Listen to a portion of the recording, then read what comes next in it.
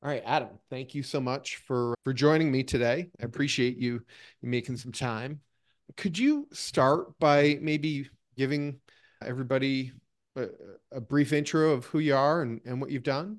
Yeah. So my name's Adam Koehler from Cincinnati. Always been here, West Side, Best Side.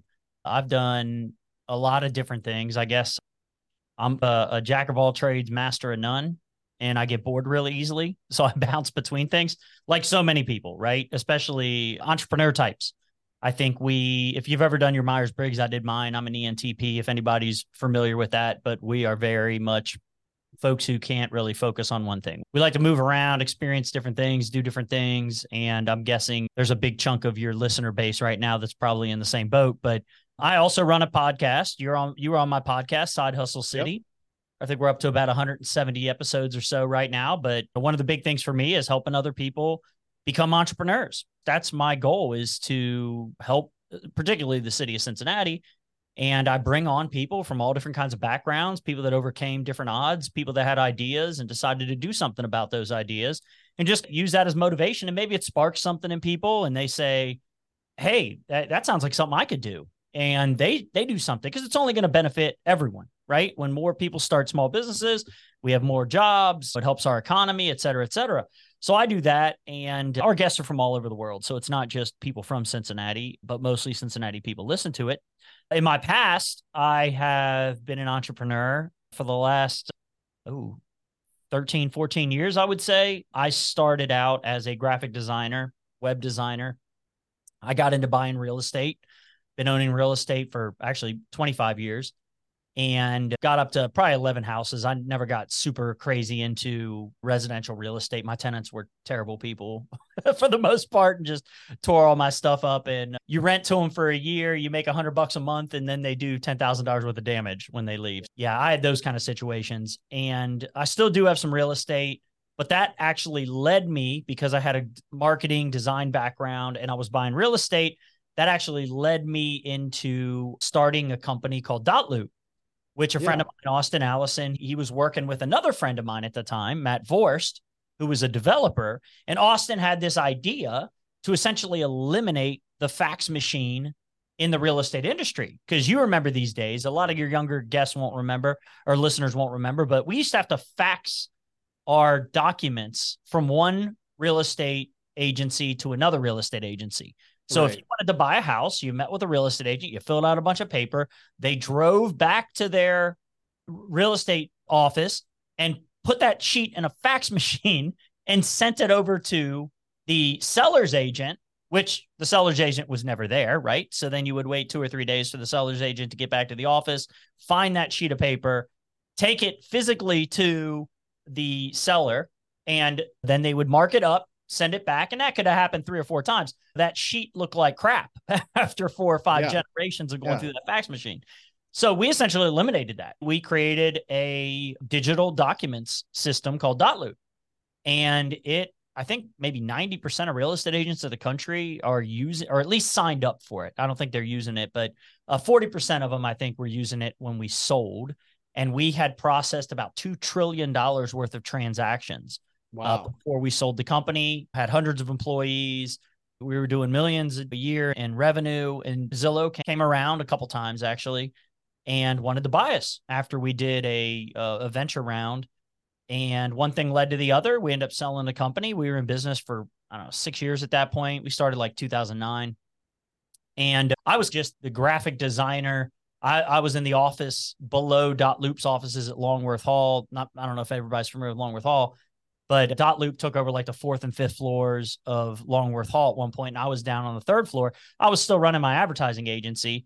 And Alex Allison, Austin's brother, would come down and ask me for stuff all the time. Several of the other employees, like whenever they were doing a big marketing thing, come down and ask me for stuff every once in a while. But yeah, we all did pretty well. A lot of our employees had stock options. They went off and started their own companies. And this is the beauty of entrepreneurship.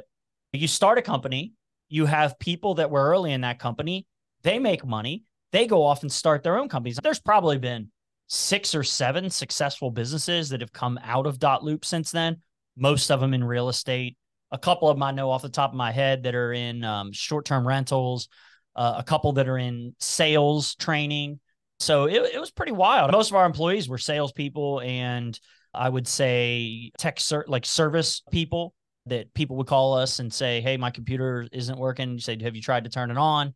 So we're more like, it wasn't just Dotloop that we were helping them with. It was like their computer problems too, is what it sounded like. But yeah, I was just downstairs, and Austin and Matt and a few of the other guys, they were essentially running the company, and it all worked out for us. Helping out early with a business, getting it off the ground. First probably 18 months, we were spending almost every weekend working on the thing. When Austin was raising money and finding office space for us and busting our butts, company probably almost died 2 or 3 times. We had to go back and do more follow-up rounds, and everybody got to appreciate, or all of our money seemed to be going away every time we raised another round. But one thing led to another. It worked out for everybody. Austin has gone off and started his company, Picasso, which is, I think, the fastest startup to $1 billion valuation in history at the time. Wow. Yeah, it's like a $1.6 billion valuation they raised their last round at. So he's doing well. Amazing. Yeah, his brother Alex has started a business, D. Alexander, which was doing well. A couple of our other guys, they went out and started businesses. It works out. So that's one thing I did. And then I own a commercial real estate, I own a co-working space here in Covington, Kentucky. We rent this out, 20,000 square foot building. It's commercial kitchen, co-working space, and then we're working on an event center upstairs. And then I still own my ad agency, so we're doing well with that, among other things, rental properties, etc. So you never let the ad agency go, or did you restart it under a new brand? Or no, it's been around since 2009. I finally turned into an LLC probably 2011. But yeah, man, I was running that while at the same time I was freelancing at agencies. So I was actually working full time at an agency when I started that. And that was around the same time we were doing Dotloop. So I'm doing Dotloop. I'm working pretty much full time in an ad agency with Matt Forst, one of our co-founders. Mm-hmm. And that's how I got looped into Dotloop. And I was doing freelance at the same time. Most graphic designers are freelancers as well. This is how we supplement our pathetic incomes that we make from these ad agencies we work for. So it's a good industry to be in. Honestly, there's a handful of things that you could do that you can have a full-time job and you could freelance at: copywriting, graphic design, any kind of dev work, all those things. And people approach you with ideas sometimes, like they did me with Dotloop, said, "Hey, we'll give you some equity if you help us do this or that." And sometimes it works out. Majority of the time, it probably doesn't, but you get lucky and you find some good co-founders like I did, and it's well worth the time. That's awesome. Yeah. So that's actually how you and I got first introduced, because Maher and we had just been admitted to Centrifuge, I think, and they recommended for Needle. And I think it was Mark over there recommended that we get in touch with you, and we reached out, and you were very enthusiastic, and you're like, "Yeah, definitely." And we got on the podcast, I think at the end of August, maybe. Oh yeah. And yeah, that was when we officially started letting people know what we're doing. Because honestly, for so long, it was something that we kept under our hat, because I don't know. Nobody's going to be able to recreate what you guys did. The technology he built, it's too good. Yeah. And what got me excited about what you guys were doing is I really want Cincinnati, and I'm running for county commission. I want to talk about that later too. Yeah. So talk about now. Oh, my big thing, just why I mentioned that, is because I want the economy of Cincinnati to do better. And I also want the startup community to do better. It's been, I don't know, I feel like there's not as much excitement around startups in Cincinnati. There used to be when we did Dotloop. Like, it was new. Everybody was pumped up about it. There was money kind of flooding in. People had tons of ideas. They wanted to get out of their jobs. And now people in Cincinnati, you got the golden handcuff problem, right? You got a lot of people who are smart, but they're working at a place like Proctor or one of the banks, or they don't necessarily have to do anything. They got that comfy, cushy job. They're getting stock options.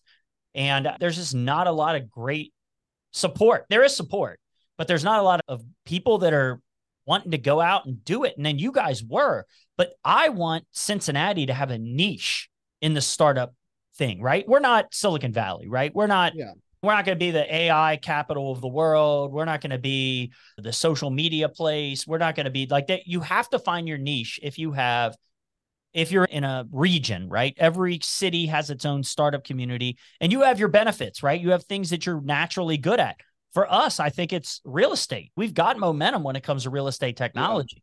We got a lot of, believe it or not, we got a lot of big time syndicators here that people don't even really know about. They've been on my podcast. They've got millions and millions, some of them billions in real estate. Some of the bigger pockets guys are here. Loop, obviously. OcuCell is another startup here locally that is in the real estate space. You guys with Needle, we could make a case for, if you have a real estate startup, you should come to Cincinnati and you should post up. And if we could have a couple more real estate exits, you guys in OcuCell, you sell for $1 billion, that all of a sudden brings attention, right, to the area. Plus logistics outside of just real estate. I think logistics is a space that we could definitely say we could compete in. I know they like med tech, but you got Cleveland Clinic up the road, right? Cleveland could argue the same thing. When it comes to fintech, Charlotte could say with Bank of America, they could say, hey, we're the fintech capital. What does Cincinnati gonna say? Well, we got Fifth Third Bank. They've got Bank of America, which is much bigger. So and Wells Fargo. So it's like, why would Cincinnati compete in those spaces when there's already significant momentum in other places? Logistics, supply chain, that stuff in Cincinnati makes sense. Real estate, we've already got some momentum there. Let's roll with that. So when I heard about you guys, I was like, this is perfect. And it's in the commercial space too, which I don't think there's enough in the commercial space, honestly. Yeah, I think that's a factor of commercial real estate in and of itself. It's very much kind of for me, breaking in, it was so tough to get in because unless your family's got a couple hundred or a couple thousand units, stay out sort of thing.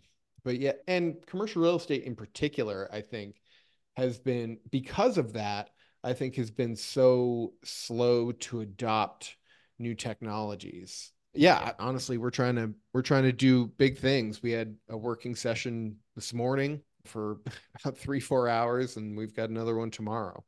So we're trying to fine tune it and just be as creative as we can. So I guess on that, like when you guys were building Loop, what were some of the challenges that you had to face and overcome that seemed insurmountable, but you're like, man, we can get through this? It's just going to take some work. The good thing is we had Austin, and Austin didn't take no for an answer. So I will tell you, it's the industry. That was the big challenge.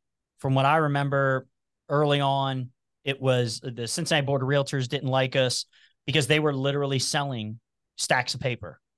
Like those contracts they were selling those, right? I can't remember how much they were, but it was like they didn't want to lose money selling their stacks of paper, right?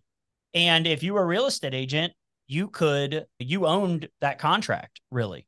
So you could do whatever you want with it. If you want to digitize it, you could digitize it, right? And they didn't want us. Then we had some other big real estate brokerages here in Cincinnati that tried to create their own version of Loop. We went and talked to them. Austin went and talked to them. And they sounded interested, but I think they were just trying to get info from us so that they could try to build it. But no other broker wants to use another broker software. If they want to plaster their name on it, I don't want to use that. That's another brokerage. So you needed a third party like Loop to do it. So we didn't care who you were. We were just going to do our job and nothing funny was going to happen. But you did have some that were trying to like digitize their own contracts and thought that would make a difference, but nobody else wanted to use their version of a digital contract. So that was a challenge. And plus, most of the people that were sending faxes, all these faxes, most of the people that do a lot of business in real estate are the older people, the older agents. The younger agents don't have a lot of business, right? Yeah. These older agents, these people were 60s, 70s, some of them, they didn't want to change the way they worked, right? Right. They were like, oh, this fax machine thing, this works out. I know it works. It takes freaking forever. And I use tons of paper, but to them, it worked. And I'd say in real estate, 90% of the business is done by 10% of the agents. It's not even 80-20. It's 90-10. Yeah. And most of those agents are older. And getting them to switch over to a new technology, complete pain in the butt. And so you had that problem, big problem, right? And we solved that when Keller Williams adopted Loop. So we were trying to sell to individual real estate agents. And you had all these individual real estate agents that, no, I don't want to use it. Who are you guys? Loop. I've never heard of you. No, thanks. This is a good strategy, I would say, for any startup. Enterprise kind of sales is where it's at because you need to legitimize yourself quickly. If you can't legitimize yourself, and the way to legitimize yourself is to get a big customer that everybody else knows about, right? And so when Keller Williams signed up, I think they had 80,000 agents at the time, and we met them at a conference. Austin met them at a conference, talked to one of their executives. It took, I don't know, maybe a year or something to actually patch everything that we had into their e-transaction system. But 80,000 agents, just like that, out of Overnight, the million agents. Yeah, overnight, like out of the million agents that were floating around at the time. So you got 80,000 agents. 85% of those agents, I think the number was, I'm thinking back years now, but I think 85% of agents, or 85% of the business that agents do, is with another brokerage. It's Sure. not inner brokerage. It's not Keller Williams to Keller Williams.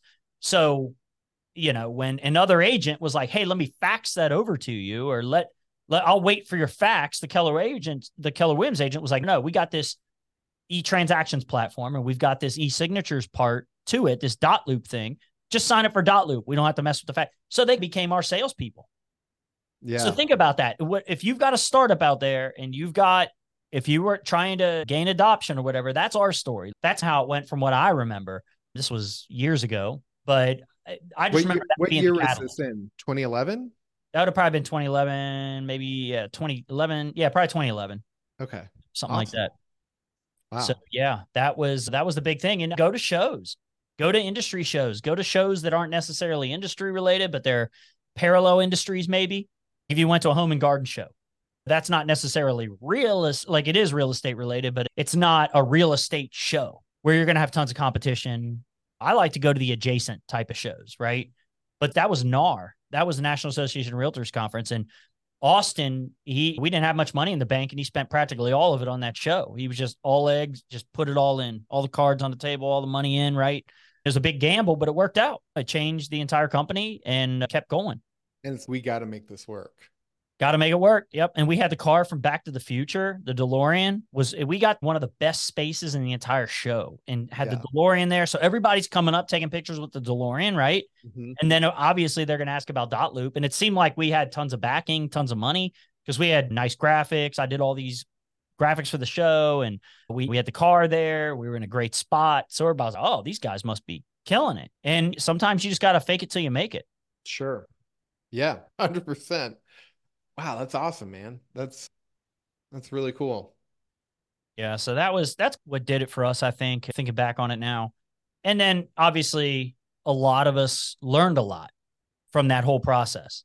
I was out of it after the initial build and all that other stuff because I was running the agency. I was doing a lot of other stuff too. So we brought on like a graphic design. Austin brought a graphic designer in to help with a lot of that day-to-day stuff. Matt was killing it. You'll never find a dude. You've got one right now that's working for equity. Mayor is doing it, right? Yeah. But it's so hard for a startup to find a guy like Mayor, like Matt Vorst, who's willing to spend as much time developing the product to get it going into when Keller Williams says jump, you got to jump. You got to make your changes. You got to do this. You got to do that. And we were also blessed because we worked at a digital agency, me and Matt. So we knew a lot of people, and we could help bring on those early employees that knew how to do that, the hard stuff. And Austin knew a bunch of guys that were young and hungry and were ready to do sales that he grew up with. And you got to find attractive people, because then they go to the shows and people want to talk to them.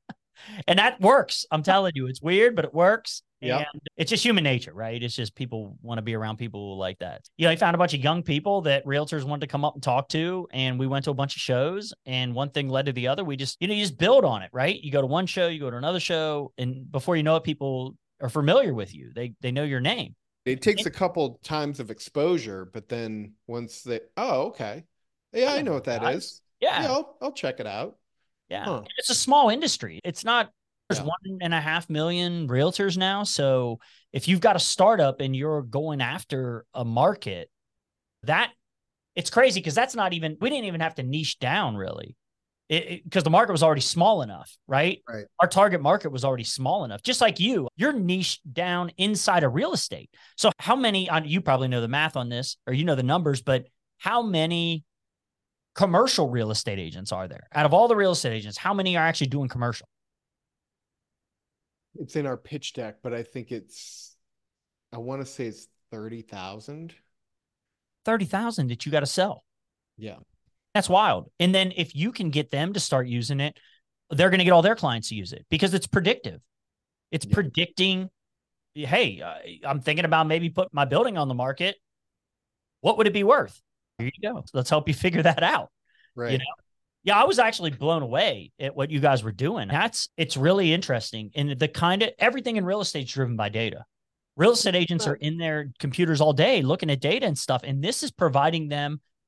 If you're a commercial real estate, you'd be like stupid not to use this. Honestly, you're going to get left behind if you're not using it. It's crazy.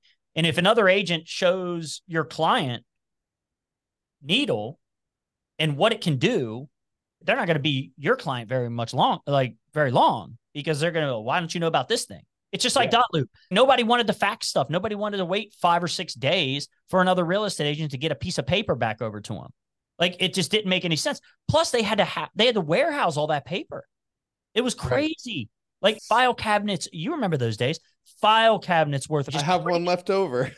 Yeah, but you had to hold on to that stuff too. Yeah. When I got dot loop, it keeps track of all your stuff. And it was like a CRM. It did a lot of stuff for people. And we tried a couple different things, jump into some other, not really verticals, but different aspects, recommendations for contractors when you bought your house and stuff like that. Just didn't really work out. Like an Angie's List. We had a partnership with Angie's List. Oh, cool. Yeah. So we, all we had to do is go over to Indianapolis. It wasn't that far, but yeah, fun little stuff like that. And things work out, things don't work out. But at the end of the day, some people think we sold a little early, especially our VCs. I think they weren't too thrilled because they wanted to 10x their money or whatever.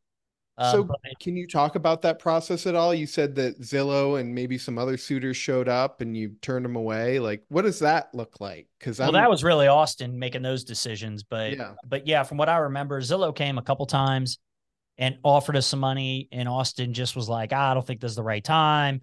And then they came through. And I think the reason Zillow really wanted to buy us. Now, this is a good point for anybody who's got a startup. I think they wanted to buy us because we had such strong adoption in the real estate industry. Right. And people liked dot loop. Real estate agents liked using dot loop. And I don't think they liked Zillow very much because it was a pay to play. Yeah. And Zillow came through because I think they wanted to buy friends in a way and buy adoption. Because look, what did they own? They own the search, right? If you already own the search, why wouldn't you also want to own the contract? Sure.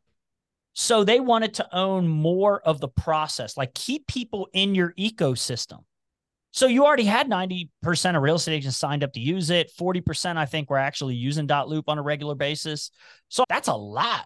That's, over 500,000 realtors using your stuff for their transactions. So now, people are searching on Zillow and they could sign a contract on dot loop. So the only thing left is the closing. Yeah.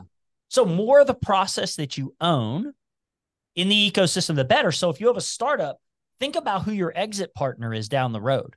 Who can we possibly sell this to down the road and why would they want to buy it? And then position yourself the same way we did. And I think we just fell into that. Like it wasn't something that we were planning, but when you look back at it, I think it totally made sense, right? It's, they wanted to buy us so bad because of this. And it was a strategic move on their part. So who is your exit partner? Who would your exit partner be? And then why would they want to buy you? Is it just because you're making money and they want to add to their bottom line, or is it that what value are you adding to them? Yes, because they could see you as, hey, look, you guys don't have a lot of money. Like we didn't have a ton of VC money, right? You can't really scale up as quickly as we can help you scale up, right? So your employees are going to be taken care of. The office wasn't awesome before Zillow bought it. Zillow buys it. Next thing you know, we got this Starbucks cafe inside of there. There's snacks for free. There's Powerade and drinks and everything else for free. They put another $4 million into the office. There was a dot loop day. Like Mayor Cranley came out and issued I remember that. Yeah, because they were donating, I think, $25,000 a year or something to some cause in Cincinnati. Plus they promised to add so many employees every year. So that was a big deal. And then the $4 million upgrade to the building, obviously, which is now they're tearing part of that building down to make way for the highway. Yeah. But there's all kinds of stuff that happens. But think about who is your partner? And it isn't just about you as this founder. How much money am I going to walk away with? It's, are these employees going to be taken care of too? Yeah. And I know that was a big concern for Austin and for Matt. Are these employees going to be taken care of? And is it going to be better? And that they raise their salaries, all kinds of stuff. You're talking about a West Coast company that these people working for us would be making probably 150 grand in Seattle, Right. or Silicon Valley. They're making 30, 40 grand. Boom, boost that up immediately. Keep those good employees around. And everybody was happy. And some of them walked away with money because it was an all cash deal. And some of them walked away with cash in their hands with their stock options that they had. So it was a good deal all around. And I would say, speaking of VCs, what I'm starting to see more and more is there is going to be, when you're a startup, there's going to be this desire to hold on to as much equity as you possibly can, right? You're always wanting to hold on to your equity. You don't want to bring in a VC because you've heard bad things about VCs, which there are bad horror stories about VCs. So you got to be smart. You got to lawyer up, and you got to have a lawyer that's knows what they're doing in the startup world, which we did, but you don't want to get taken advantage of. But at the same time, you need VCs, because VCs, as soon as they put that money in there, they want to scale the crap out of your company. And they have partnerships that you do not have. And they will be able to introduce you to people that you need to be introduced to.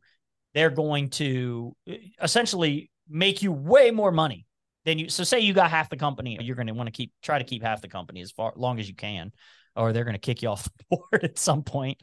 Right. But you want to keep as much equity as you possibly can. But say you've given up 10% of your stock early on, and here comes a VC, they want 25% of the company. But you're like, oh my God, that's crazy. But you're making $1 million a year now. Oh, they'll ramp you up. You'll be making $100 million in a couple of years. So that stock, that equity you held on to is going to be worth a hell of a lot more if you're working with a good, much VC. Bigger pie, even though your slice is proportionately smaller. If you owned 1% of Facebook right now, you'd be doing all right. Okay. I think you would. Yeah. Yeah. You'd be fine. You'd probably have a house in Malibu, and you'd probably be surfing every day. Like, exactly. So that's the thing. But you want to be careful, because there are some shady VCs out here, and their goal is to make money, and they do not care. I don't care how they vote. They're in San Francisco. They're voting for being kind and compassionate and all this. But when they're at work, they're trying to make money. They're about as capitalist as you could possibly get. You just got to be careful. Yeah, no, we've got a great attorney that we're working with here in town. And yeah, I don't know, man, we're at the beginning of this ride, and I'm just excited for it. We'll talk in a year again and see where things are at, and then maybe a few more on from there. But I'm excited. Yeah, you guys are going to be surprised. And you'll get depressed. You'll be like, damn, this isn't going anywhere. I'm not getting any momentum. Then all of a sudden something will happen where it's boom. Next, you guys got a great idea. There's no reason that shouldn't sell for $1 billion plus, in my opinion. Now it's huge. It's huge. It's a huge opportunity for people, and especially investors. If you're looking to put some money into something right now, I look at deals all the time in Cincinnati. But I like my own deals. Like I like investing in myself. I mentor people all the time, and I see these deals that these people got, and there's some great ideas, especially coming out of University of Cincinnati. They got some smart kids in there. Yeah. But your thing is bigger than Cincinnati. This is huge. And the fact that you've got such a tight niche, and it can help so many people, though. For sure. Our roadmap is long, and there's so many things we're trying to do. It's just, I'm excited. So I love hearing the enthusiasm from you, who saw us just a few months ago, because it's a slog, right? Like, I'm doing 12-hour days because there's still other things I've got to do right now. But I want to shout out to Maher on this. He's phenomenal. His leadership on the technology side and organizational, and he's a great partner. And we both have agreed many times that we're a great complement to one another. So yeah, thanks for recognizing him, and shout out to Maher. Oh, no company would be able to no technology startup is going to work unless you have a dedicated tech guy. that understands Turns it. out, yeah. No, yeah, there's no way it's going to work. I don't care if you're investing in companies. That's what you're looking for. It's, oh, wait, you're a tech company and you're two lawyers that founded the company and neither one of you are tech. Oh, we got a team in India or something. You need a founder who is a tech person and then understands it. Yeah, for sure. You got to have that. And I think a lot of the times people look at founders and what they've accomplished. When we were first doing Dollar, we were all young. I think Austin was like 18 or 19 or something when he bought his first house. And then he wanted to start Dollar at like 21 or something. People thought we were crazy. And then you got these big players in the industry who are looking at us like we're a bunch of kids. How dare you come into this industry thinking you're going to change the fax machine and all that. You're not getting rid of all this paper. Like these kids, they're naive. But look what happened. It worked out. And now that I'm in my 40s and you're in your late 20s, Stash, you and Meyer. I'll be 41 tomorrow. 41. There you go. Yeah. So actually the best startup people are, I think there was an age, I think it was 41 or 42 is the best age to invest in a startup. Those founders are generally more successful because you're still hungry. Yeah. You're young enough, right? You're still hungry, young. And you have experience. You've got actual work experience and work ethic, and you're willing to put in the time and effort. Maybe not as much as a 20-something-year-old. They've got a lot of energy in there. They don't have much else going on, right? Well, they don't have kids and a family. No kids and family, yeah. So that's a thing that kind of knocks it back. But the 40-somethings have a network, and you understand how business works. Yep. And you understand what's going to work and what's not going to work, so you don't make as many mistakes, and you don't put as much energy into things that aren't really going to pan out because you've already seen it, right? Yeah. So that actually is so if you're out there and you're in your late 30s, early 40s and think, oh, I missed the boat, I can't start a company, it's too late for me. No. You're actually the people that folks want to invest in. They like seeing these types of people, and they're going to probably look at your Myers-Briggs. There's some companies over here, I think we talked about on the show. One of the VCs here in Northern Kentucky, they won't even talk to you until you take their personality test. Yeah, we went through that. You guys did it? Yeah. Were any of you the personality type they wanted? No. Oh, really? See, you should have called me up. I would have taken the test with you, and then I would have been, because I'm one of the, I think, 3 that they want, the ENTPs. Okay. Yeah. But the INTJs, Austin, I think, is an INTJ. And I don't know, I think he might have done his and told us, but he's an INTJ, which means introverted, very focused, right? Yeah. But they work on one thing and they just crush it, right? And you need that guy. And then I'm the dreamer. So I'm the dude who's, oh, what if we do this? And what if we do that?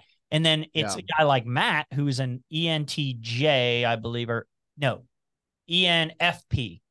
He's the one who's, wait a minute, let's just focus on this. Let's bring it in. Let's bring it back. So that combination of people works really well. And when you guys were on my podcast, I was giving you all kinds of ideas. Like, oh man, like as soon as I heard what you guys are, oh, you could be doing this, you could be doing, yep, in Maher's, yep, we're there. We get it, but the tech guy is always the guy who's just naturally that person. No, I get it, but look, it's going to take 150 hours to build that. I don't have time for that.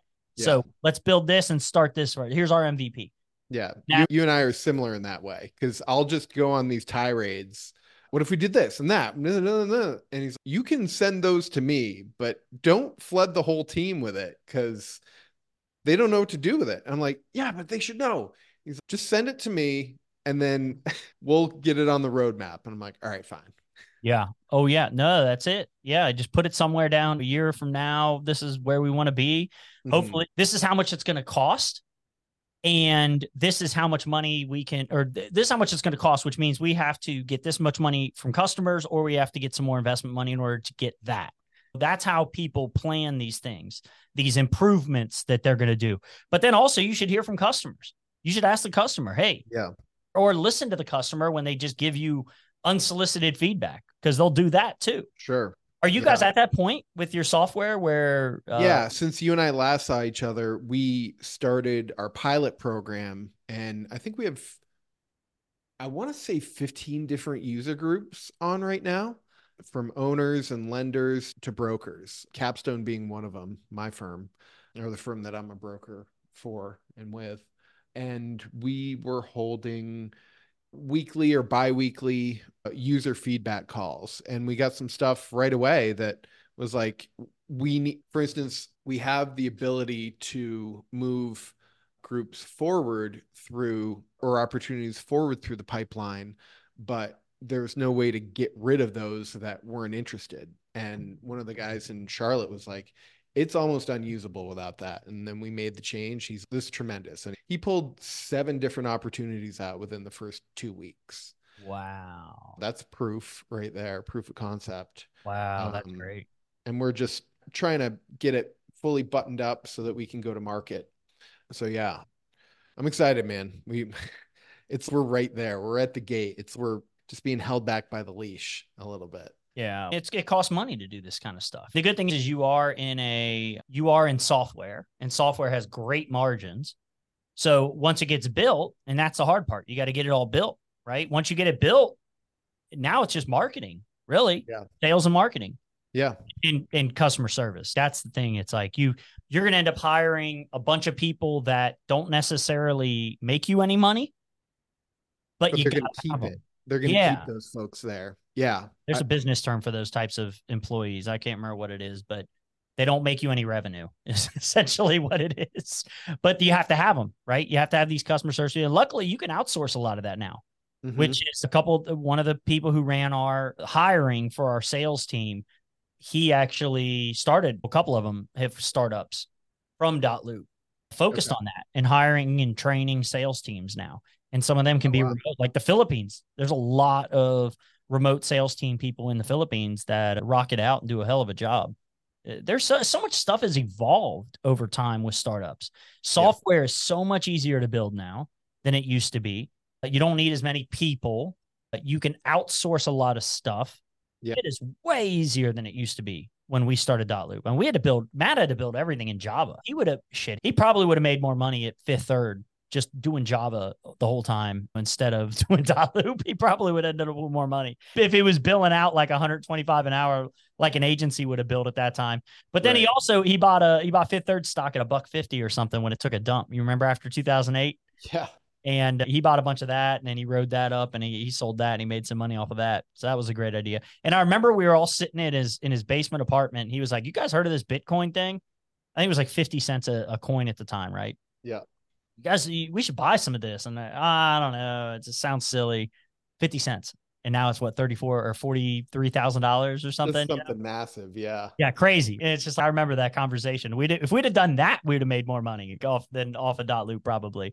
I'd have bought $10 worth or something. Now I'd have, or $100 worth or something. It'd been insane, but I wouldn't have held on to it. Would have went up to $10 and I would have sold it or something. Yeah. It was very speculative at the time. What is this thing even? And it's still, I think, figuring it out, but I think it's gained some traction where it's probably got some staying power at this point. Oh, yeah. Oh, for sure. Another thing, too, about startups, we would just saving money, like not putting yourself in a position where your debt to income is insane, right? Or your like nuts are in a vice. Yeah. Like you go out and you're like, you and the wife, you get married, you have a kid or two, and you're like, oh, let's go move out to Hyde Park or whatever and spend whatever it is, $350, $400 a square foot on a house and overextend ourselves to put our kids in a good school district or whatever in the world it is. If that is you, probably not a good startup person. Like it's just because you're going to hit some hard times. You're going to take money out of your own pocket, put it into the business. It's just, you're going to be eating ramen noodles and living like a poor person for a long time. And I still, to this day, we live in a house that my wife bought 10 years ago with $75,000 completely remodeled and near over the Rhine in Mount Auburn.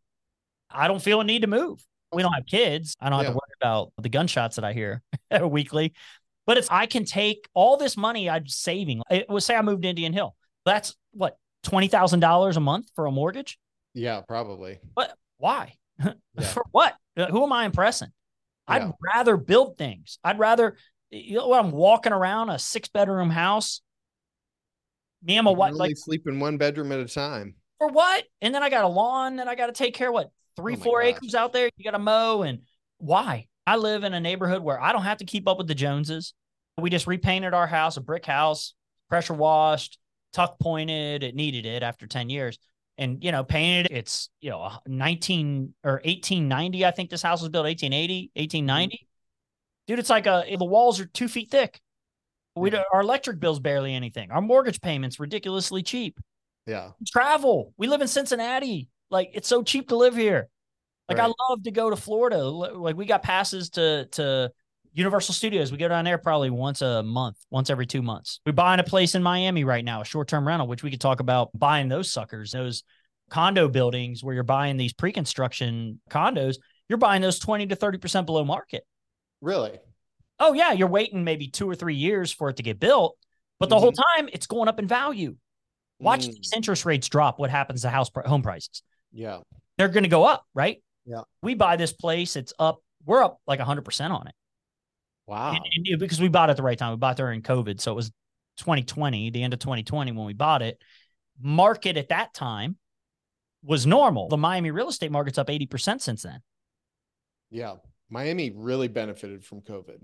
Big time. So you got a lot of people moving from New York, some of the more restrictive states moving down to Miami. Not only that, taxes, no state tax. So, and the entirety of South America wants to live in Miami. That's true. Miami does feel like a Caribbean or South American city that just happens to be in the United States. I hear more Spanish down there than English, which is awesome to me because I feel like I'm out of the country. I feel like I'm in a whole different place, but I'm still in America. And the food is delicious. Damn empanadas everywhere. And I'm just like, I need to stop eating those things when I'm down there. And the Cuban coffees are delicious. Yeah. And oh my gosh, it's crazy. Cuban sandwiches. I love Cuban sandwiches. Yep. And it's so much different culture from all these different places in South America. You got Colombian places, Venezuelan places, Mexican places, Cuban places, Haitian, it's Dominican, it's everything. But anyway, long story short, you buy these things are 20, 30% below market when you buy them because they got to incentivize people to buy early. You're going to be sitting there for 3 years waiting for this thing to get built, depending on when you buy it, right? Mm-hmm. You could buy it when they break ground. You could buy it when they're 50% sold. You could buy it whenever. But the earlier you buy it, the more money you save, essentially, the more risk you take. Right. But then you're sitting on it for 3 or 4 years. The market's going up 6 to 9% a year in Miami. Right. By the time the damn thing closes, you got to put 50% down. So that's a challenge for most people. You got to put 50% down in phases. So 10% here, 10% there, 10% over the course of, say, 2 years, right? But then when the thing opens up, you're up 50%. Yeah. You could sell it, or because it's got a hotel license, the building has a hotel license, you don't have to worry about the rules changing. Okay. So now you rent it out. Half the building is a hotel. So they manage the unit for you if you want them to, because there's hotel units and then there's owner units. Right. And they'll manage it for 25%. And there's an 85% occupancy rate in downtown Miami. Is this in Brickell? We're next to Brickell, downtown. So we're literally right in front of the Port of Miami. So the entrance to the Port of Miami, same street as our building is on, and we're right behind the Cuban Cultural Museum. Mm-hmm. So they're rehabbing that right now, right across from Miami, whatever it's called now. It used to be American Airlines Arena. I can't remember. Then it was FTX, right? Then it was FTX. Now it's something else. But right across from there, so we can walk over to a Miami Heat game. But think about all the people that go on cruises. That's the busiest cruise port in the world. Yeah, it is. We went on a cruise from there. Or what was it, Puerto Rico? Maybe it was Puerto Rico, but same thing. Yeah. And then if somebody rents our place out, we just so happen to be there. Those things rent from $250 to $1,000, depending on the season, whatever part of the season you're in. What is it, $250 for a couple to get on a cruise ship? Somebody rents our place out. They pay us $500 a day. And maybe I have a car that I'm renting out in the parking garage, like a Turo. Make $200, $250 a day off of that. Say, hey, you're renting our place. You want to rent our car while you're at it? Yeah, sure. Boom. Now they got a place to stay. They got a car. They're paying me $750 a day. I jump on a cruise ship for $250 a day and I eat for free and I don't drink. So they can't get me and I don't gamble. So I'm just eating up all their food. They're losing money having me on that cruise ship. Sign me up. I'm sold. This is my life. This is what I'm trying to do. This is my wife. She says she's entering her soft girl phase, which means that she just wants to be a housewife now. So she owns her own business. Okay. And you know how it is owning a business. It's stressful. And she's in the spa industry. So she does facials all day on mostly upper middle class, wealthier women. And they spill the tea all day with her. And she just hears so many things, almost like a psychologist. Right. But nice people. All her customers are great people. They come in, they spend the money, and she does really good. She she's not sure if that's what she wants to do now. And then now we're going to get this place. It should open in March. But I love the strategy of it. And I'm going to get my real estate license down there. I've got it in Kentucky. I'm not selling anything up here in Kentucky because I don't really want to waste time doing that, selling $200,000 houses when I could go down there and sell $1 million houses. Yeah. So while it just seems like a great idea. And I'm going to tell people about it on my podcast. And I've been talking about it for the last 3 years, but when it actually gets going, I want to find out how much it's making. Give it a year, see how much money I make off of it. And it's a crappy environment to be doing anything like that. But if I can make money this upcoming year, when people are in debt, people still want to go on vacations. They still want to go on cruises. They still want to visit Miami. They still want to go to Art Basel. Yep. They still want to go to some of these music shows and everything that are going on down there. Let's see how much money it makes, right? And then I want to tell people, look, here's how much I bought it for. Here's how much equity I have now. And now here's how much money we're making every year. If somebody's interested, boom, I turn around and help them get a place. That's awesome. That's my strategy. That's what I'm going to do when I'm in Miami.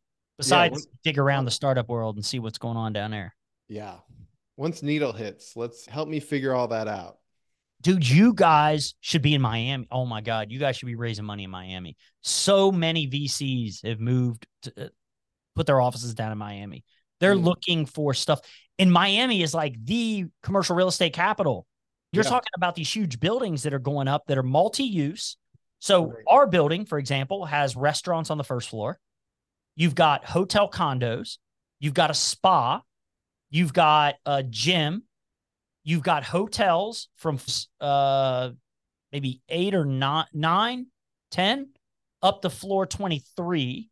And then 24 to 51 is all owner units that can be rented out. And the building has, like I said, a hotel license. So you got these multi-use buildings that are popping up all over Miami.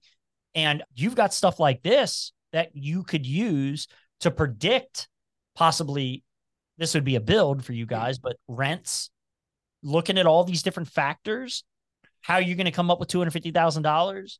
What kind of money can you possibly make, and compare this deal to another deal? Like, hey, I could buy 10 units in this building, or do I buy this 100-unit apartment complex that looks like crap that's fallen over, and I've got to go in and reposition it and hope my contractors show up?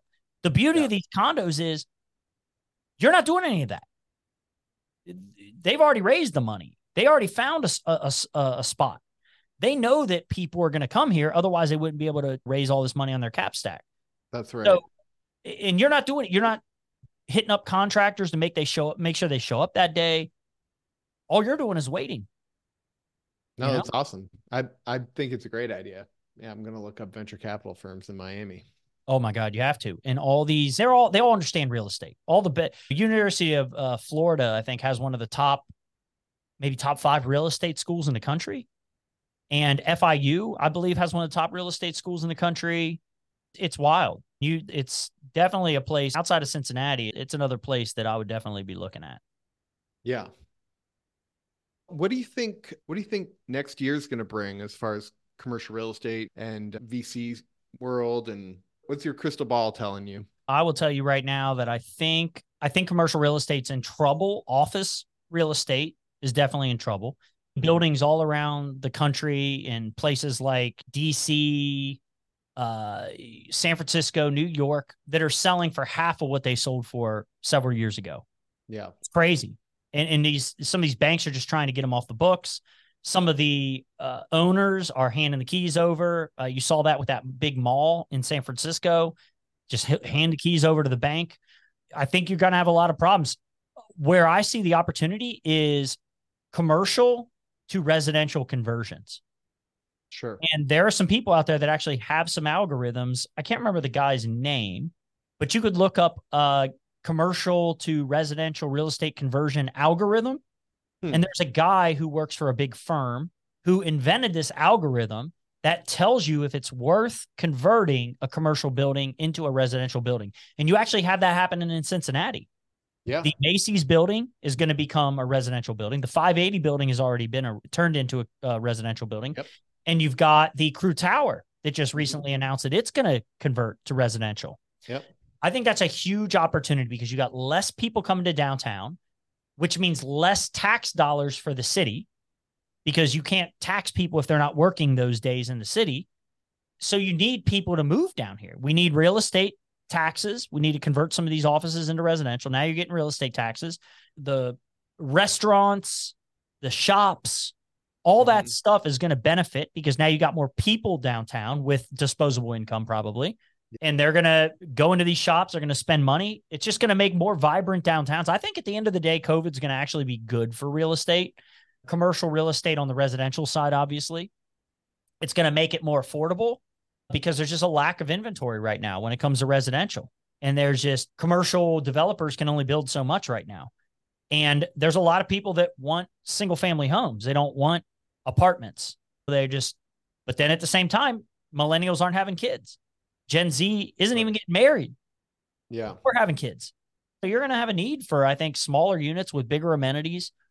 And I think these conversions are going to be a big deal. And I think the people that are scooping up these commercial buildings now probably have that as their plan. I think that's where the shift's happening. That seems to be the trend that I'm seeing is just like you said, smaller, maybe living spaces, but tricked out amenities like the clubhouse. It is a full-on resort is what it feels like, with common areas for studying or working from #work from home or whatever it is. Yeah, you're seeing it in garden style as well as urban infill, and then these historic renovations like City Club here in town. They're doing I forgot about that one. Yeah. Central Trust building, and Jonathan Holtzman, who's the principal over there, he's a visionary when it comes to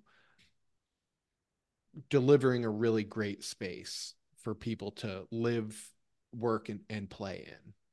He's a client and a friend, and he's a good guy.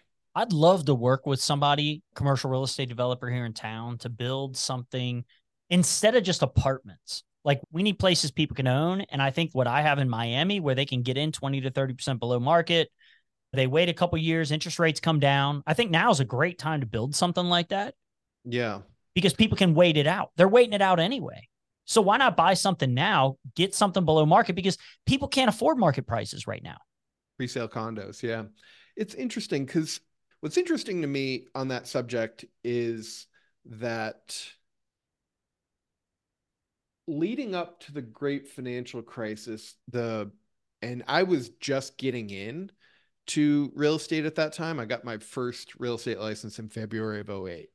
But the trend was condo conversions. So you would buy a garden deal or any apartment building or complex, and you would turn it into a rental. I'm sorry, you would flip it out into condos. So basically the strategy was you'd condo map it and then sell.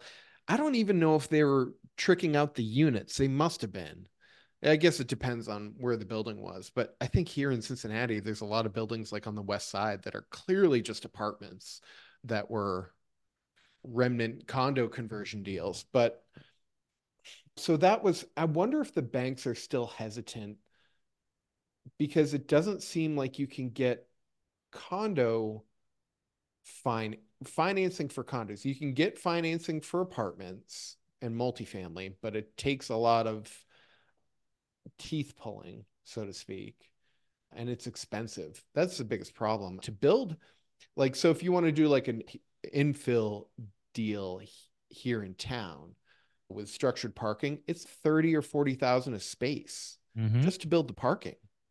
And then you need some sort of abatement from the city to help make that happen. And so if you're going to do residential, then you might be able to take advantage. Hopefully you're going to be able to take advantage of the residential tax abatement. But if you're going to build it as commercial, so the residential abatement program is a 15-year, 100% abatement on improvements. The commercial abatement is 50% abatement roughly for 15 years. And that makes a big difference. Huge difference. Think about this too. We need more hotel space. At the same time, we need more residential units here. Yeah. So if you had these flex units, the building had a hotel license. If an event is happening in town, big convention comes into town or whatever, or the World Series or the All-Star game or whatever, these people that own these units could decide to put them on the platform on an Airbnb or whatever. Yeah. Now you just all of a sudden, you've got this multi-use thing where now, hey, I can go stay at a friend's house or my parents' house or whatever for the night, make $250 a night off my unit for the next week, right? Mm-hmm. Every day. Boom. Now I got $1,000, $1,200 in my pocket for renting some of these units. You don't have to build a new hotel. You've got these flex units that people can actually make money off of, pay their mortgages with, because these people are coming into town spending money, and they've got great amenities. You've got restaurants that are going to benefit from it. If I live there, I'm not going to that restaurant every day, but now for the next 5 days, these people that are staying in my place probably go to one of those restaurants downstairs, probably go to the gym, probably spend some money at the spa. Yeah. So the flex units are really interesting to me. And these flexible buildings that you can do a lot with. People, millennials and Gen Z, they don't have a lot of money to spend on these houses. Get you a 2-bedroom in one of these buildings, probably cost you $500,000. Mm-hmm. You have to put 50% down generally in Miami. Up here, I don't think you're going to have to do that. I've seen 40%, 30%. I've seen some that are 20%. But if you're planning on turning that into a flex unit, you might even be able to get a DSCR loan. With the DSCR loans, they don't look at your personal income. They look at what can this unit make? What kind of revenue can this unit make? And they base it on that. And then you don't pay your mortgage, they take your unit. And then the lender funding the building of the project is looking at, okay, what do the pre-sales look like? That makes sense. Yeah. And now you got flex space. They could be used as hotels. It could be used for a lot of different purposes. Maybe there's in Cincinnati, it would make sense to have a smaller convention type of space in there. So you got people coming into town. They've got a nice little space, maybe a 10,000 square foot space or whatever that they could do something in. You have more of those type of amenities that make sense for Cincinnati. A lot of the stuff doesn't make sense maybe in Cincinnati that would make sense in Miami. I don't know how popular the spa would be here, but in Miami, it would kill it. Outdoor pool probably doesn't make a whole lot of sense in Cincinnati. Indoor pool, maybe. But you just start doing stuff like that, get a little more creative with what's happening instead of Cincinnati always doing what everybody else does 10 years later. Like, why can't we innovate? Why can't we do stuff that just based on the needs we have? Yeah. So I agree. I like it, man. Let's team up and take over the world. Yeah, let's do it, man. We could do it. Why not? Let's see. We're at about an hour. What else do you want to talk about? You want to talk about your political campaign? Oh, yeah, we can talk about that. Yeah. Yeah, I'm curious. Yeah. So what sparked you to want to get into politics? So I've run a couple of times, and full disclosure, I'm a Republican. Economically, I'm just conservative. I think saving money, not getting over your head, not asking people for other stuff. I'm German Catholic. Like, we don't ask people for anything. We do everything ourselves. And it's annoying when people complain and expect other people to me. It just something about it irks me. And I know there's people out here who need help and all this other stuff, but I think we need opportunities. I think we lack opportunities. I think our education system is piss poor, especially in the public school system. I went through the public school system in Over the Rhine, and I grew up in Price Hill, which is two of the, at the time, poorest neighborhoods in all Cincinnati. Did you go to the Euler school? No, I didn't go to Euler, but I did volunteer at Euler. And it's just a lot of violence, a lot of cyclical poverty, a lot of people that feel like they need somebody else. They don't have a lot of self-confidence. And I hate it. I hate that's the mentality. And I hate that there are politicians out there that keep promoting that mentality, because honestly, just growing up around people like that and being like that myself, single mom, my dad was a drug addict, alcoholic, didn't support us, zero child support, lived in the woods somewhere in a van, like literally. And we just didn't have anything. And we had to figure it all out on our own, which sucked. And luckily I went to school for the creative performing arts, which kind of put me in a direction. Said, hey, you're good at drawing. You should be going to art. And one thing led to the other. At least I had a direction. I wish there was an entrepreneurial school in Cincinnati, honestly, that taught kids, because school was so boring. And they're teaching kids stuff that we needed back in the days of the Industrial Revolution. Like, these kids aren't taught to think, they're taught to work, right? Sure. Yeah. They're not taught to innovate. They're taught to memorize things and take tests and be docile little workers. Yeah. And I hate it, because it hurts our economy. And a lot of people, they get bored. Kids I grew up with, they go into school, they're more worried about getting into a fight after school than they are learning anything. Hmm. And nobody cares about school. They don't have a future. They don't believe that they're learning anything of value. But a lot of them want to be entrepreneurs. You see these kids out here selling drugs. Those kids are entrepreneurs. Sure. Yeah. They're just in the wrong thing. They don't find school interesting. Do you think they're going to go Yeah. become mechanical engineers when they graduate? No, No. they're just not. And why aren't Well, we teaching kids yeah. something that's actually balance a budget? How does a balance sheet work? How does a business work? What's supply and demand? Teach stuff that accounting, doing your taxes, teach Yeah. stuff that actually matter. Why don't I want to work for somebody until I'm 65 years old? Why would I want to start a business? And hey, if I don't want to start a business, maybe I want to go work for an entrepreneur in a startup, get some equity. Just stuff they're just not teaching kids, man, because the teachers aren't doing anything. The teachers are just, and I don't want to crap on teachers. There's a lot of good teachers out there, but they're not entrepreneurs themselves. Yeah. And it's the They're teachers. curriculum. Yeah. Yeah, there's a curriculum they have to follow. They're told what they need to teach, and that's what they do all day. Mm-hmm. Some of these teachers are out here doing OnlyFans right now to make extra money. Some of them are entrepreneurs. Wait a minute. Some of them actually are entrepreneurs. Let me take that back. But building a growth-based business or building something that your community needs. You got Walgreens, CVS pulling out of some of these neighborhoods because they keep getting stolen from. Right. Where are the community leaders? Where are the community entrepreneurs that are going to say, okay, Walgreens, you want to move out? I'll start something. I'll make sure my stuff doesn't get stolen. I know the kids in the neighborhood that are stealing. I know their mom. I grew up with her. We could be building some of these businesses in these communities. And I can't stand it. I can't stand watching my city to just crime go up. I can't stand the fact that 63% of the city's renters, 63%. Wow. Which is higher than most cities. Why don't these people own property? Why don't they have an opportunity? Why don't they see that as an opportunity? Why don't we got a Bengals lease deal coming up with the stadium pretty soon?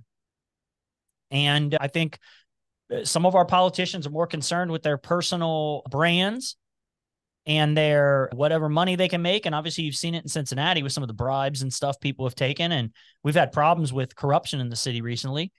I don't need the money. I'm good. I'll figure it out on my own. I don't need you. I don't need somebody to donate to my campaign that's going to have me on the hook for something. Everybody else does. You got a bunch of candidates that don't deserve to run our city.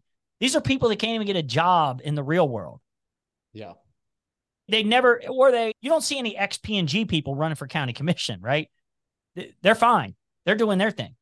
You see a bunch of people that, honestly, I've met a lot of people. I'm shocked at the people that run our city and run our county. When you talk to them, you're like, how does this person get themselves together in the morning? That's how bad it is.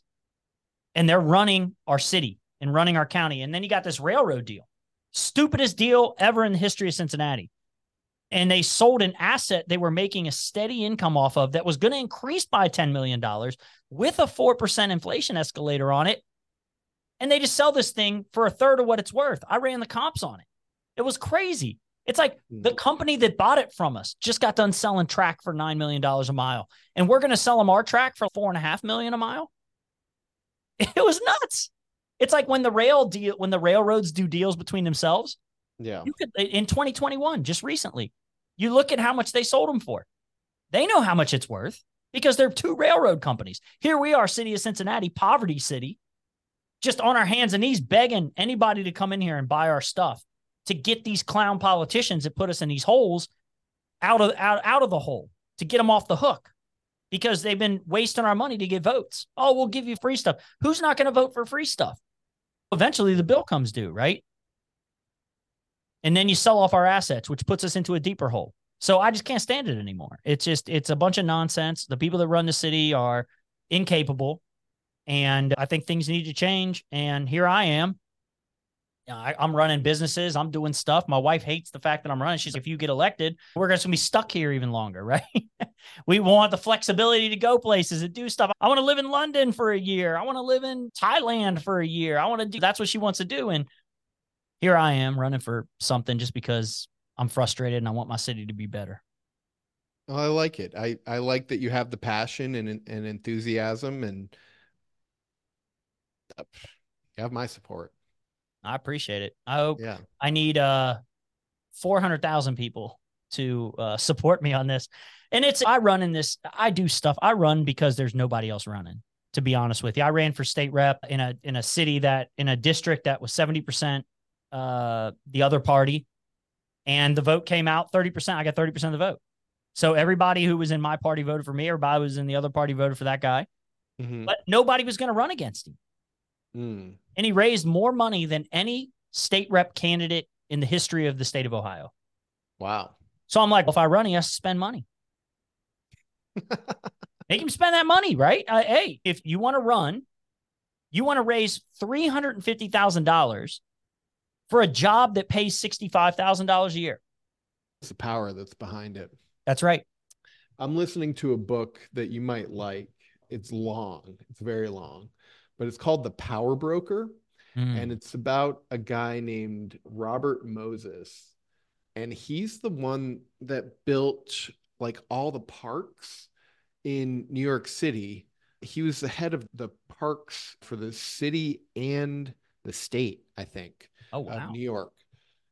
And it's a very detailed account of his whole life and his dealings, but just it's fascinating. It's a fascinating tale, basically. I don't know. You might like it. I'm reading the 48 Laws of Power also. Have you read that book? Yeah. Oh, man, that's just a masterclass in narcissism. That book. It really is. It is. But you know what the crazy thing is? As I'm reading that book, I'm looking at some of these people that run our city, run our state, run our country. And I'm like, wow, these people are the same people that they're talking about in this book. And I could tell they're using some of these techniques. And these are all techniques that have been used throughout history. They're timeless. They're timeless. It's real. And in order to be at that level, like the federal level, you really do have to be a sociopath. You just have to be. First of all, to believe that you could be the president of the United States. Like, how much do you love yourself? A lot, yeah. Right? Even to run for these smaller positions. You've got some of these people that are running for state government, for school boards, for county government, state government. They think they're these huge power brokers. They just think that they run these things like they're a big deal. It's, bro, you're county commissioner, man. It's not that big a deal. Yeah, it's not that important. They get a little bit of power and they just are, drunk off of it, so to speak. Off a little bit of power. Like, it's not even and I've done stuff. It's like, I don't need it. I don't care anymore. Like, they're like, wow, Adam, you grew up in poverty and you did something with yourself and all this and that. That's cool. Like, I'm good with that. Like, I'm good with where I'm at right now. I'm good with what I've got, the investments I've made, the assets that I have. That I don't need it. I literally hate every other city besides Cincinnati and Miami now that I got a place there. Like, I hate them all. I want them all to lose. I only want us to win. Yeah. And Pittsburgh, I don't want any companies to ever move there. I only want them to move to Cincinnati. If you want to move to Indianapolis, why? It's flat and lifeless. You want to move to Cincinnati where things are awesome and the geography is cool and the people are cool and we actually have a culture. Yeah. Like, what are you doing in Columbus? Columbus is it's a strip mall. It's a city. It's a giant strip mall. Don't move there. Cleveland's dying. Louisville, why? Nothing. Why? Anywhere in the Midwest. Why would you do it when you could just be in Cincinnati? I agree that Cincinnati is a great town. The best. Yeah. And it's going to get better. And I hate when bad decisions are being made because we're so far ahead of everybody else now. Why you're running and some of these politicians are shooting their horse in the foot, right? They're shooting them in the hoof while they're winning. They're 2 lengths ahead. And let's just keep the momentum going. Why be worse? I can't wait to see all the great things you're going to do. Oh, I love it. I can't wait till they debate me. Yeah. So if people want to find you or get in touch with you, what's the best way to reach out? Oh, just look me up on LinkedIn, Adam Koehler, Koehler. I think I'm in a black shirt with these black rim glasses on. Cincinnati. You'll see my profile. I think in my profile description, it says county commission candidate or something like that. So look me up on LinkedIn, connect with me, hit me up. Especially if you're trying to make Cincinnati better or the county, the whole county I'd be over the whole county. Even Kentucky. I want to work with Kentucky, man. We act like we're these 2 separate places, but we feed off each other. We need to work. Hamilton County should be working with Kenton, Boone, Campbell. We should all be working together to get projects done. I was at a ULI event with, I've been carrying this book around, Bill Butler from corporate. Oh, yeah, sure. this is a good book to read. It's called Into the Wind, A Journey of an Entrepreneur. And that is one of the things that he brought up specifically was the fractured nature of the Cincinnati region. You've got three counties that border Hamilton County and the city of Cincinnati in northern Kentucky. And then we also have Indiana, that's part of the MSA. I'm curious to get your take on this, but do you think so? If you look at Indianapolis and if you look at Columbus, those cities generally mirror the county in which they occupy. Do you think that Cincinnati might ever find a way to have a similar layout? I would love to form the state of Cincinnati. Imagine if, look, I actually looked it up one time. So you could take the current MSA and add several counties to it, including Dayton, right? Including like Montgomery County and the areas up in Dayton. Cincinnati, this region that we could create, right? Including Northern Kentucky, including part of Indiana, because Ohio was formed by the river, right? They were looking at the borders. They created Ohio. They didn't know in the future we'd have these issues between states. Like, how do we build this bridge? Who pays for it? Who owns the Ohio River? All these other crazy things.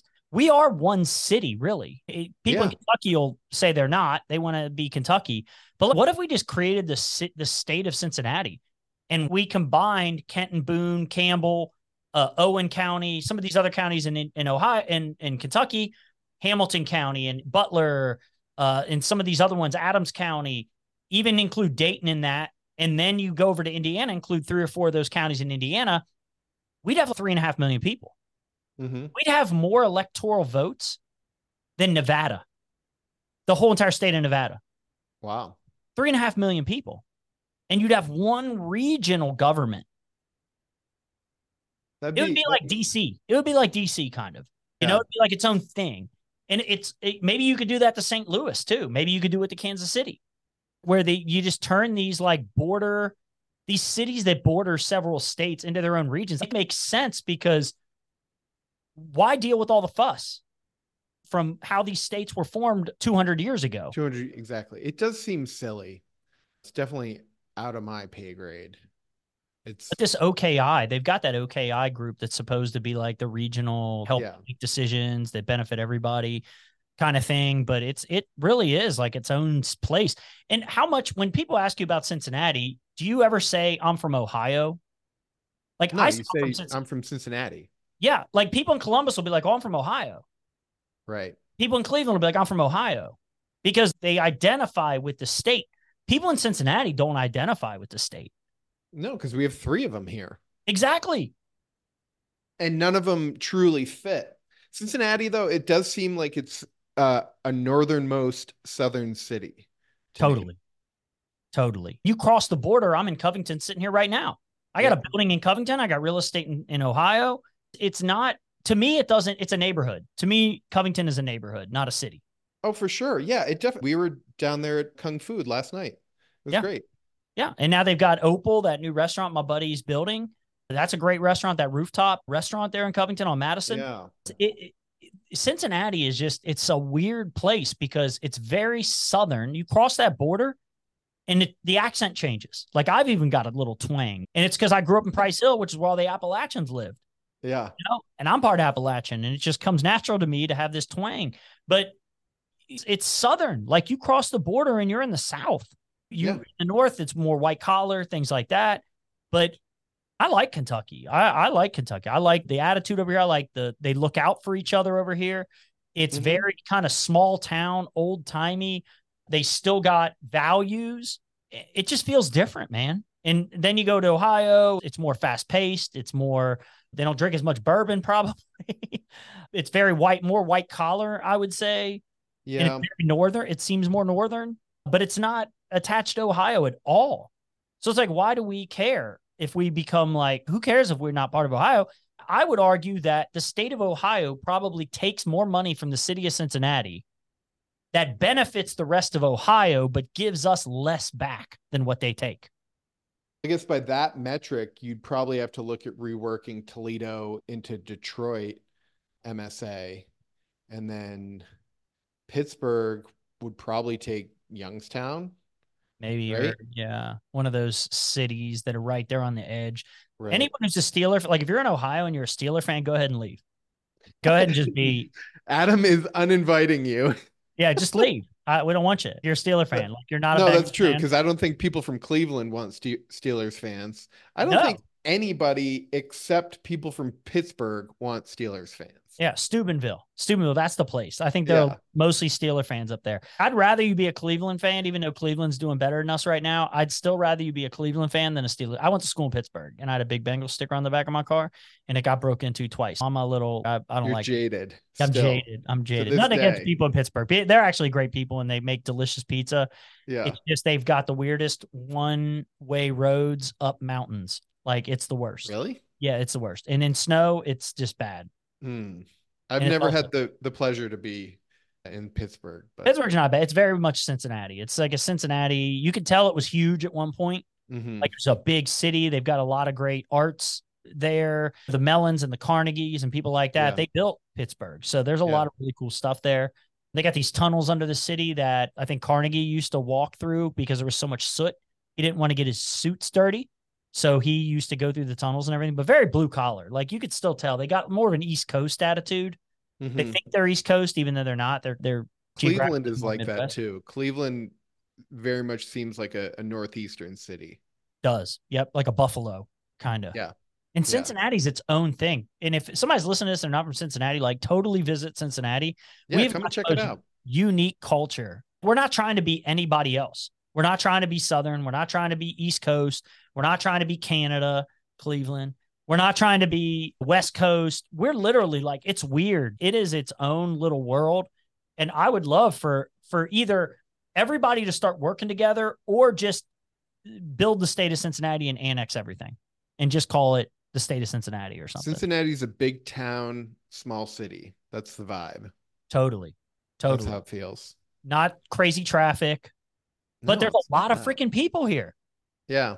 but it doesn't feel like it. You got 3 million people in this metro area right now, and it just Yeah. doesn't really feel like it. No. But it's a crazy idea. But there is actually a Twitter handle called @StateOfCincinnati on Twitter. It's funny. It's hilarious. You got to follow it. I'm gonna look it up. It's just constantly crapping on, and I think several people run it, but it's just constantly crapping on everything that's not Cincinnati. We even got our own food. Like everything is unique here. Like you can get the best, worst food in America is in Cincinnati. If you just Yeah. want to get fat and just pig out, It's come called to the Cincinnati. State of Cincinnati. Yeah, the At state of the Cincinnati. State of Cincy. Oh, is that what it is? Yeah. It might be that or state of Cincinnati. Look up state of Cincinnati on The Twitter. State of Cincy. I'm looking at it. Yeah. Hilarious. Yeah. So yeah, you got to check that out. There's like a push. Like we feel like we are different. Like we feel like we're different than everybody else. It doesn't feel like we really fit in with anything. And Cleveland and Columbus, they make fun of us. They call us Kentucky. Yeah. And Yeah, is they that do. an insult? I don't get it. Is that an insult? Because Kentucky's nice. Like what?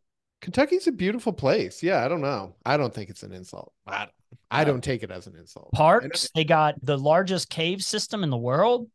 The Mammoth Cave. They got all kinds of. Kentucky's nice, and everybody leaves. What is the deal with people leaving Cincinnati? I want to be an outdoorsy person. Like I want to move to Colorado where I can go hiking.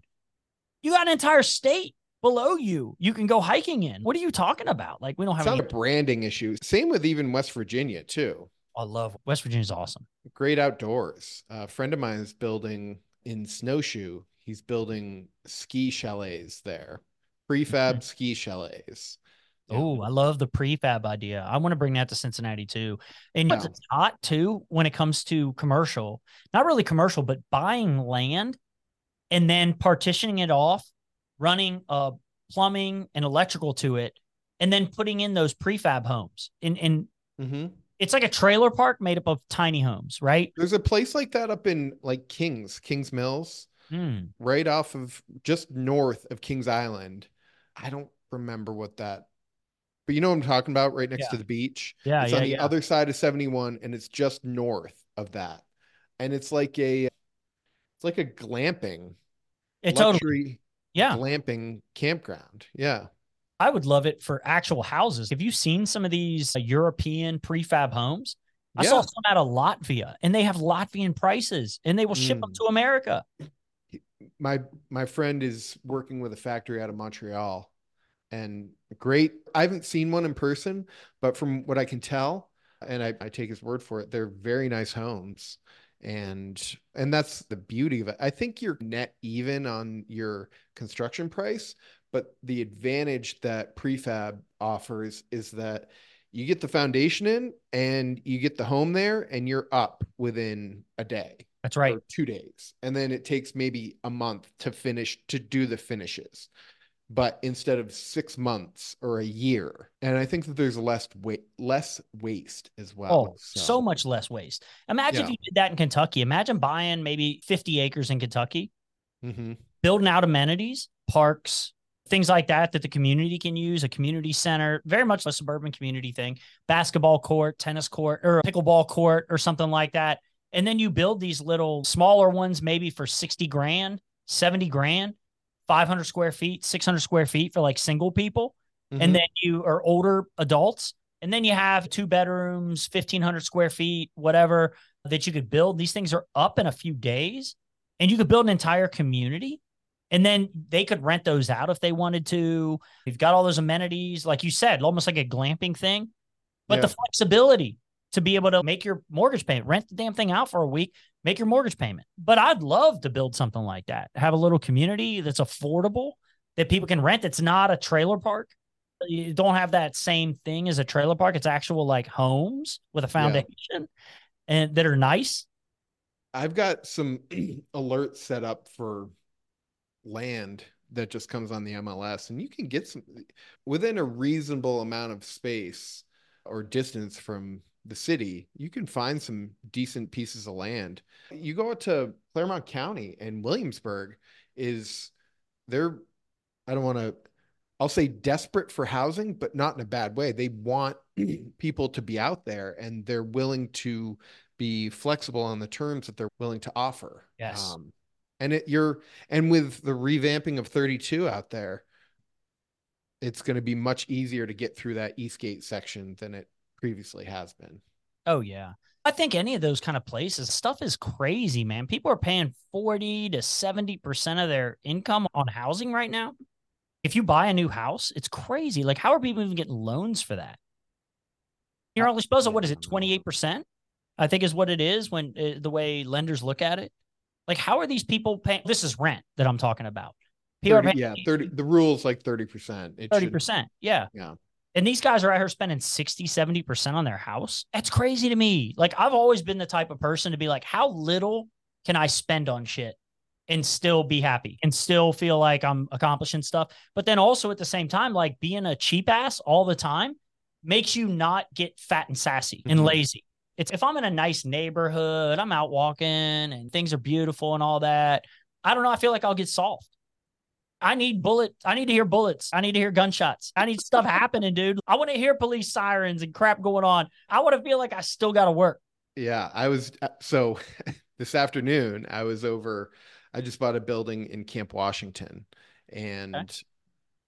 my neighbor called me, and it's vacant right now. I'm working on just securing up the construction loan to get it. It's a shell, but my neighbor was like, they broke in again. And I was like, oh shit. Yep. So somebody had pushed in the back door. And so what's crazy is that I had barricaded it with cinder blocks. These guys stole my cinder blocks. Oh, yeah. You can have nothing. You have nothing. No. I bought a crack house on Vine Street off of one of my neighbors because we wanted to buy the lot next to our house, which was it was an amazing deal. This guy's the nicest guy, but he sold us. We had a 4-car concrete parking pad on a city lot, 25 feet wide, 100 feet deep, sold it to us for $1,000. Wow. But I had to buy the crack house on Vine Street. I go around the back of this place. Instead of hitting the lock, like there was a padlock on the side door, right? Instead of doing that, they ripped the back of the house off. Yes, you went around the back of the house and there was the toilet and the sink because they ripped the wall off. And that's where the bathroom was. And you just walked in the bathroom door to get in. Sure. Yeah. That's just don't, why hit it with a rock? Dude, with a lock, all you gotta do is hit the damn thing with a rock. It falls off, right? Yeah. Don't do that. Tear the back of the home off. And then you go in, there's heroin needles, and it was all bad, dudes. I had to find Junk King wouldn't tear it down because the heroin needles, they didn't want the kids going in there and cleaning it out, right? Mm-hmm. You got to clean it out before you tear it down. And this house was unsalvageable. There's nothing I could do. I finally found this old man. He's like 79, 80 years old, brings his daughter and his granddaughter out there for $1,500, cleans the whole damn thing out. There were some hoarders living there. And there was this huge freezers and all kinds of crap in there, heavy old-timey appliances. Threw them all away, and then Spring Construction came out, tore the whole damn thing down. Now it's underground, and they took off a bunch of crap, and then they buried most of the stuff. But now I got an empty lot on Vine Street that's no longer a crack house, so that's good. You should put a prefab house on it. I was thinking, but the drug dealers all hang out in front of it right now, so that's where all that's where all the like weed dealers hang out. But now that weed's illegal in Ohio, they're going to go out of business. Yeah. And so and plus, who wants to buy street weed? Like, it's going to be laced with fentanyl and kill you. Yeah, get some edibles. Yeah, go to somewhere and get some, gummy bears or something, whatever. I like the chocolate that's got the coffee beans in it. It's tremendous. Oh, coffee, yes. Anything coffee and chocolate at the same time, that's my thing, dude. That's my drug of choice. I never drank, never did any drugs, and like outside of like just being in Price Hill and everybody's got weed in their house. So outside of those like things, it just never did. And my drug of choice is definitely caffeine. Like, I've got a freaking problem with caffeine and delicious Starbucks drinks, which, by the way, guys, they are the biggest drug dealers in the world. And the biggest bank in the world, too. And dude, I've got money. They got my money in the bank right now on my app. But it's crazy because sugar is more addictive than cocaine. And caffeine is crazy addictive. Mm-hmm. You just combined like two of the most addictive drugs in the world into a delicious mocha that's laced with calories, charge $7 for it. It's cheaper than drugs. Maybe not. I don't know. Maybe it's getting there. Easy. And then you give them your money voluntarily to hold on to while you to buy your next drink. I'm honestly surprised that Starbucks isn't a lender.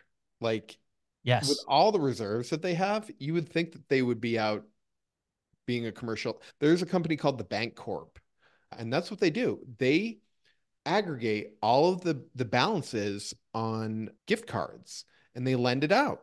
Yeah. And then they keep enough liquidity to handle whatever reserves are there. But that's what they're doing and it's genius. They're a bridge lender. Isn't it wild? Yeah. Like, it's wild. But it's true. That's how people make their money. And honestly, my content credits company that we're going to do the same thing. Because we're going to collect all that money people pay for articles, the little micro payments they're paying for the articles, and then we pay the publisher. We just reconcile with them at the end of the month. So the whole time we're just holding that money, making interest on it, and then we just pay them one check at the end of the month. Here you go. Here's all the articles. Boom. And here's your report, right? Here's your report. Here's what the articles they purchased. Here's this, here's that. And then we just hold on to the money. So that's my next thing. But yeah, we'll be doing the same thing. So I can't crap on Starbucks too much for that. But it is a business model. I think it's genius. Yeah. I'm not hating the player. I'm not even hating the game. No, it is what it is. At some point, maybe you guys do something with Needle that does something similar. You never know. We've got some big goals and aspirations, so I'm excited. I love it, man. Yeah. Yeah. Yeah. Well, let's wrap it up and we'll live to fight another day. Yeah, I will literally talk to you forever. Startups, we're both into real estate. There's so much to talk about. Yeah, for sure. Adam, thank you so much, my friend. This was a great time, and we'll be in touch. Totally. Thanks, okay. Josh. All right.